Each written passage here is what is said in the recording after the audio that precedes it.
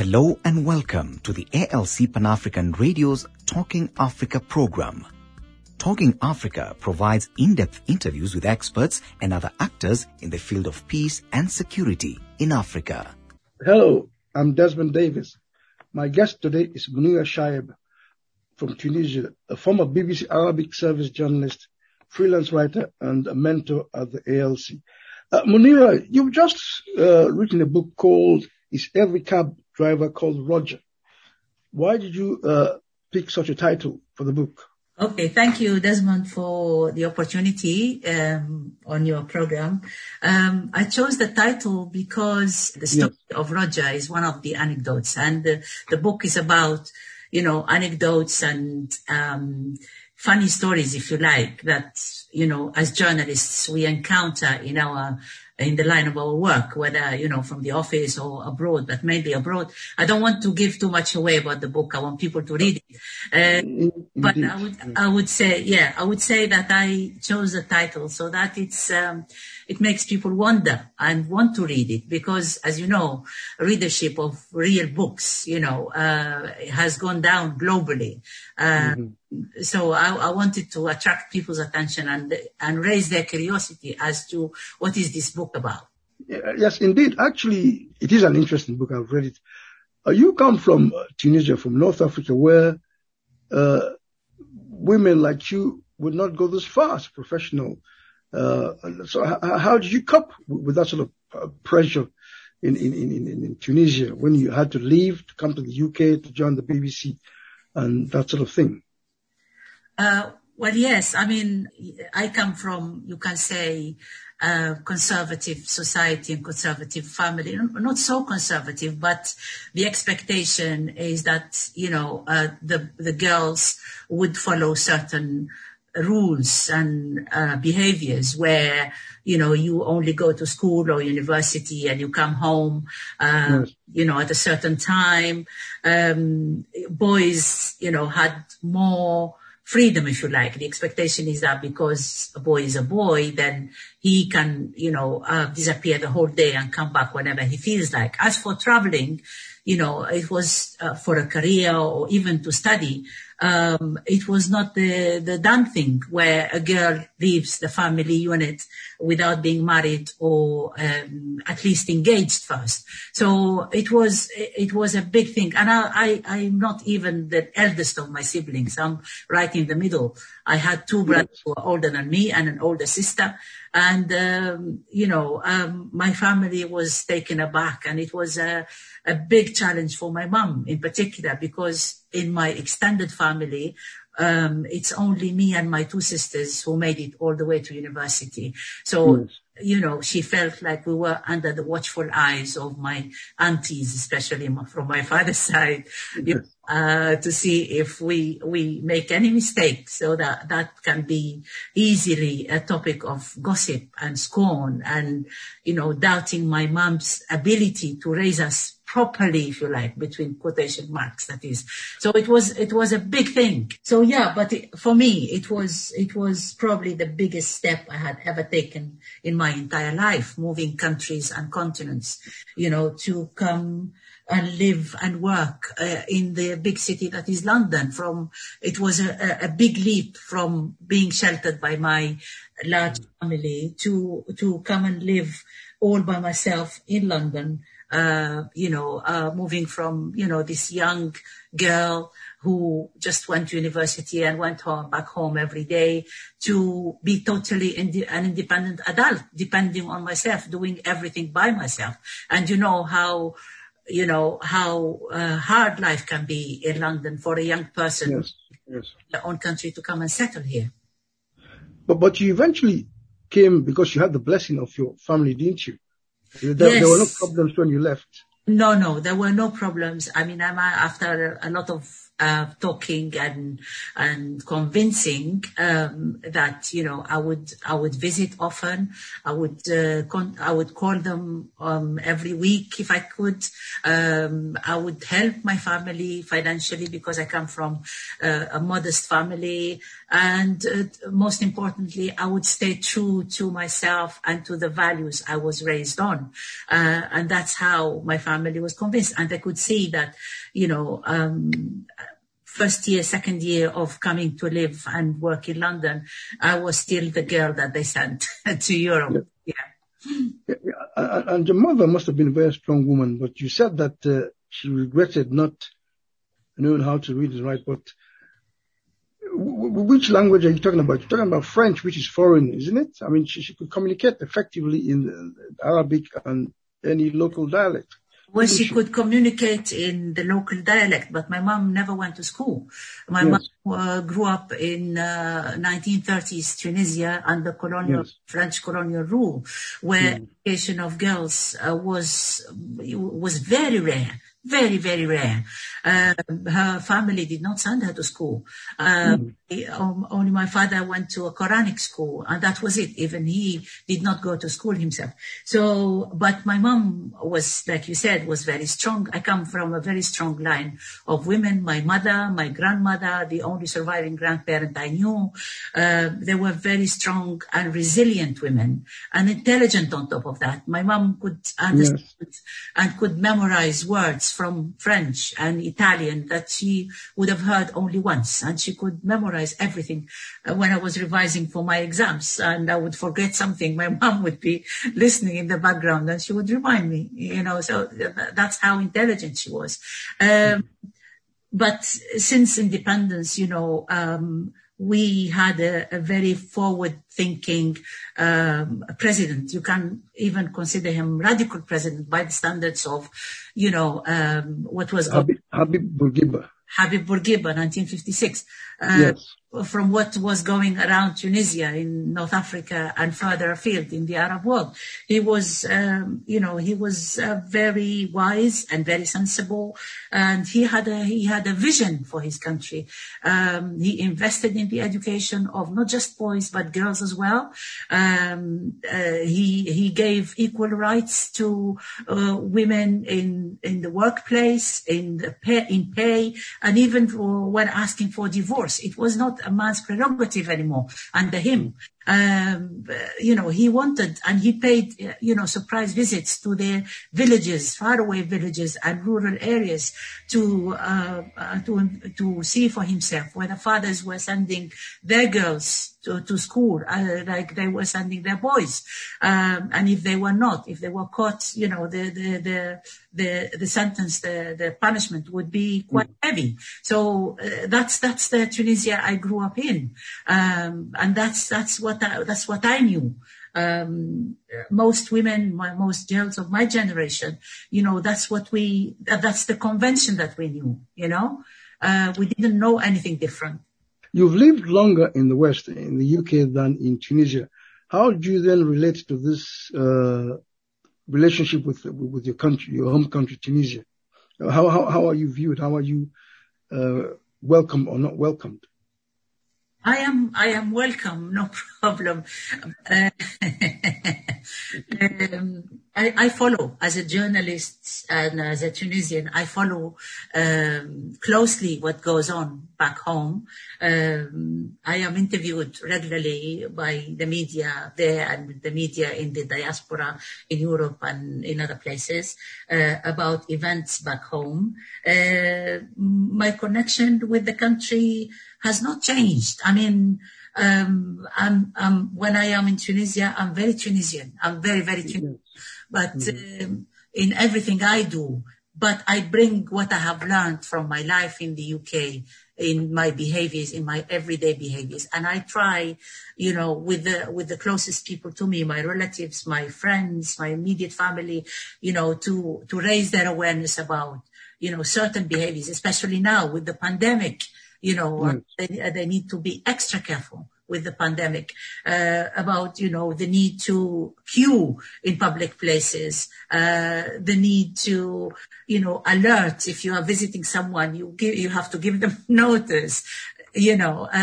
I like the spontaneity, with which, and the warmth and the friendliness of Tunisians and all that. But there are also other things that I have learned from my life in the UK that, I try to maybe bring into the behaviors of the Tunisians that I know.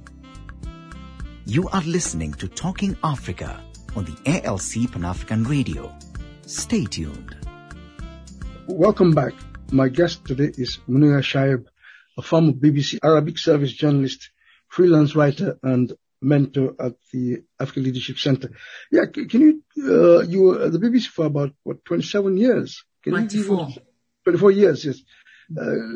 Tell us a bit about your experiences working at Bush House. When I first joined the Arabic service, most of my colleagues, were much older and more experienced men and women from what is referred to as the Middle East, with very few people from regions like the Sudan, the Gulf, and the Maghreb. There were about more than 100 members of staff at one point, and the Arabic service was the second largest after the World Service in English. Bush House, was like the United Nations. Yes. In London, really, with so many language services. There were at one point, there were about 42 language services covering almost every corner of the globe. It was a bit daunting at the beginning because I was young and it was my first job, my first formal official job.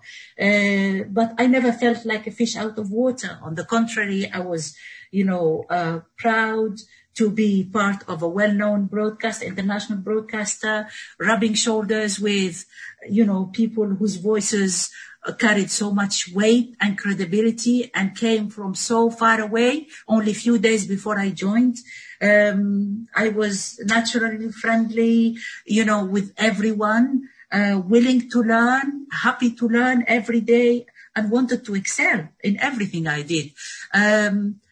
I worked on the news and current affairs for quite some time, but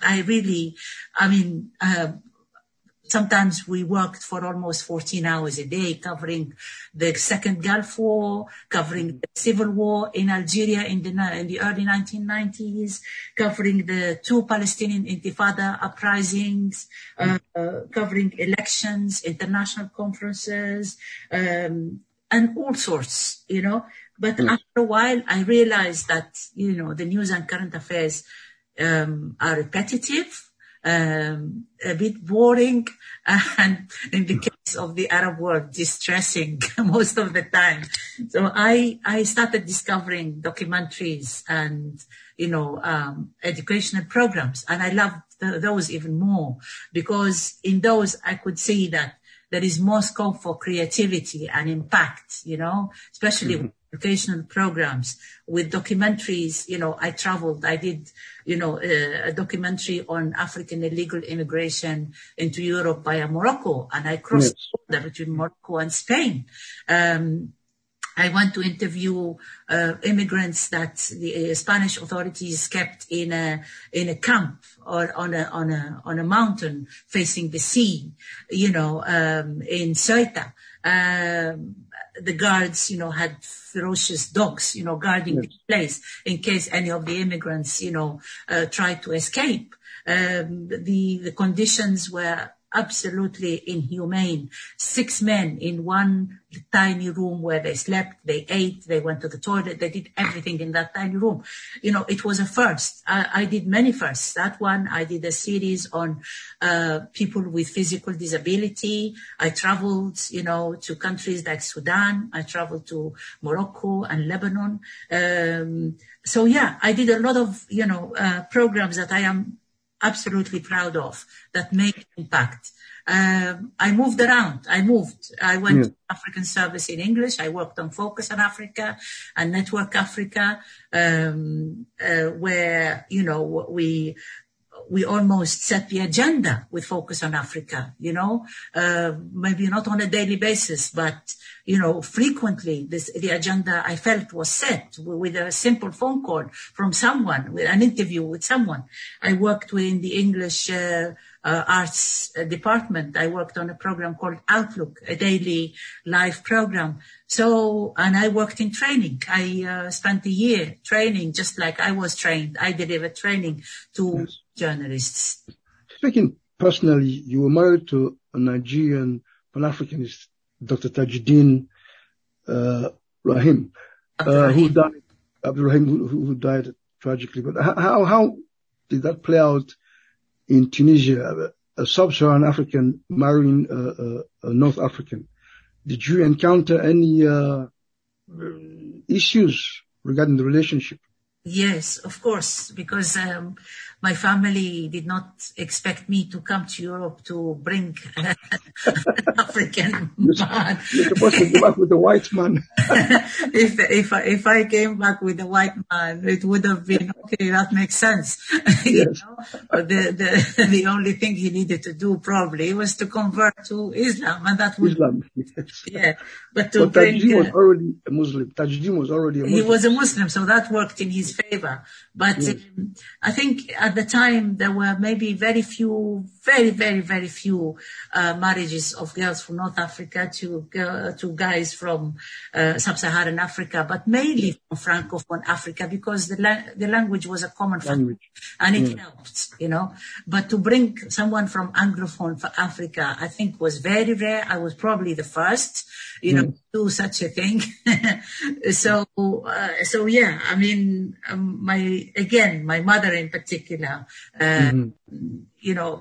again, not because, she had any issues with him as such, but because she was aware of what, the extended family would say, the community would say, yes. The whole of the country would say, about her. She sent her daughter to Europe to come back with an African man. So, but what helped him was, again, like you said, the fact that he was a Muslim, the fact that, even he managed to go beyond the barriers, the language barriers, he didn't speak Arabic. So he was, the few words that he learned from the Quran. He greeted my parents in the Islamic way. By saying Assalamu alaikum. He showed a great deal of respect towards my parents. He was, he was very charismatic. He had humor. He brought this massive, positive, happy energy into the family home. So they warmed up to him, and they discovered in no time that he was a larger than life personality. And they could see that he was a serious guy, a good guy. So eventually, they came round. Yes. So how then are your two daughters coping with three identities, more or less, British, Nigerian, and Tunisian? Haida and Aisha, they're in their 20s now.